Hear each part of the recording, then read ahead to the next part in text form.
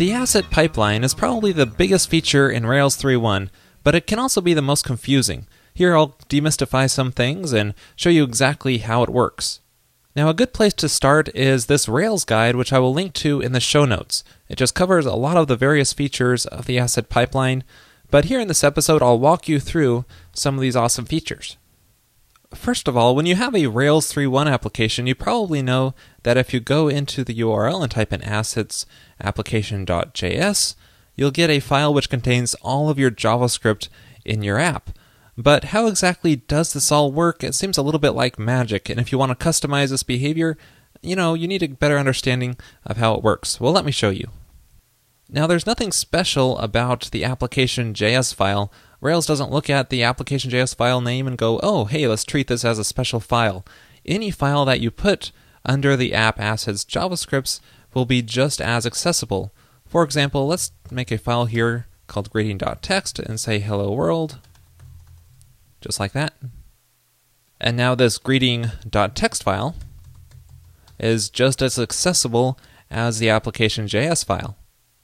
Now you can move this greeting text file into any one of these asset directories and it will be just as accessible as well. There's nothing actually special about these directories either. You can even create any other directory here. It could be anything you want and place it in here, and if you restart your application so that it adds it to the load path, then you can access it as well. Let's try this out. I restarted my app in the background and you can see this greeting text file still works even when I reload. Now the app assets directory isn't the only place you can place assets. You can also place them under the lib directory. If you make an assets directory in here, you can just move any kind of assets into here as well, and they will be just as accessible. You can see if we hit reload, the file still works. The same goes for the vendor directory as well. If you make an assets in here, you can place assets under the vendor directory just like you would under app assets. So what are these other locations really used for? Well, if you have assets which are not really specific to your application, these are good places for them. So if you have maybe some kind of jQuery plugin in the JavaScript file, a good spot is inside the vendor directory because that is something that's not maintained by you. If you have some assets which are maintained by you still, but just not specific to the app, or maybe they're shared across apps, the lib directory is a good spot for that. So in a way, part of the asset pipeline is just a bunch of load paths, and you can see that here if you type in the console here, if you type in Rails application config assets paths, you'll get a list of all the load paths for the specific application. And we can actually prefix this with the Y command, and that will give us some nicer YAML output to view this. And you can see here, well, there's every directory under app assets, lib assets, and vendor assets in that order. But there's an interesting one here at the end, which is jQuery Rails vendor assets JavaScripts. So this is actually from an engine that we included in our application. And you can see that if you check in your gem file, you have the jQuery Rails gem loaded up by default here.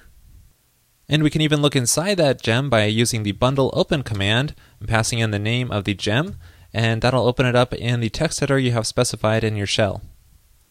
So here's that gem, and well, would you look at that? We have a vendor directory here, vendor assets JavaScripts, and there's all of our jQuery files that we can load through our asset pipeline. So as you probably guessed, we can just call assets/jQuery.js to reference that jQuery file, which is inside of the engine, because it's inside of the asset pipeline load path. So this gets really interesting because now Ruby Gems and Bundler are not just about managing Ruby code. Now you can manage JavaScript and any other assets in here as well. So I wouldn't be surprised if we see more JavaScript libraries being pulled into Ruby Gems, just so we get all the benefits of Bundler and the dependency management it provides. All right, let's go back to our application JavaScript file here. And you can see inside of here that there are comments, and these comments are actually significant. It's known as a manifest and is managed internally by Sprockets. So what happens is when a request comes in for the application.js file, Sprockets takes over, looks at the manifest, and then compiles together every file that is mentioned in the manifest and includes it before the main file here. so it just sends all the files together back to the user. Now the load path, which I showed you earlier, works here as well. You can see we have require jQuery at the top, and the extension is just optional, so they just leave it off. But this uses the same jQuery JS file that is inside of the engine, so it's using the same load path as the main asset pipeline. So we could add any JavaScript file here, which is inside our load path, such as jQuery UI, because that is provided inside of that same jQuery Rails gem. And we can also mention any of the JavaScript files in here as well, such as home, and that will end up loading the home.js file here. But that isn't necessary because we have this require tree line, and the dot represents the current directory, so it's going to include automatically every JavaScript file which is mentioned inside of this directory and any subdirectories in here as well. Now you may be wondering, how do we exclude certain files from require tree? For example, let's say we have an admin section on our site, and we have a directory here called admin with some JavaScript files which should only show up in the admin section of our site, and we don't want the JavaScript files under here to be visible to everyone else in the public site. Well, let me just add an alert message here saying something so that we can just see if this file is being loaded. Now you can see if I reload this home page here, I'm going to get that alert message because I'm using require tree and it's loading all of the admin JavaScript files in here, but you might not want that. You might want the public side of the site to only load certain other JavaScript files. And by the way, if you want to see all of the files which are being loaded, you can call a parameter on here in the URL called debug assets and set it to 1. And then after we remove this alert, let's check the source here. And you can see that this is going to split up all of these sources which are being loaded in through Sprockets, and that way you can see exactly which files are being included here. And you can see our admin categories is being included. Now there are a few ways we can get around this problem. One is to use require directory instead of require tree. And that will actually just load the current directory's assets and not any nested subdirectories. And you can see that by if we hit reload here, we don't get that alert dialog because it's not loading the admin directory. Now if you want more control over this, you could just list out all of the files here instead of using require tree or directory. Just say home, products, and so on, whatever JavaScript files you want to load for the public. An alternative is to use require tree, but just set up a separate directory here for the public side. So we can call this public and just move any files that we want into here, and then use require tree and just say public here, and that'll load all of the files inside the public. Now you may be wondering, what are some various commands that I can pass into the Sprockets manifest?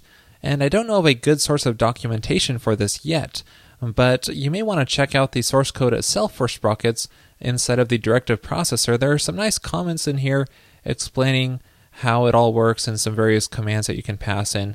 So check that out. I'll link it in the show notes. Another thing that the asset pipeline handles for us is pre-processing. So let's go back to my greeting text file I made earlier, and let me show you how this works. What you do is you just add an extension for a processor.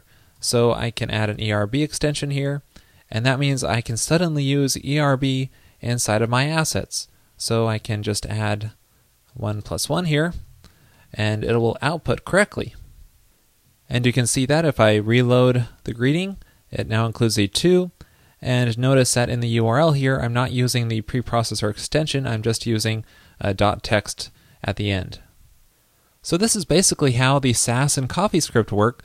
If you use the SCSS extension, that's a preprocessor, which is just going to run it through Sass processing. You could even chain preprocessor, so we could add a .erb at the end here, and that'll run it through ERB first and then go on to Sass.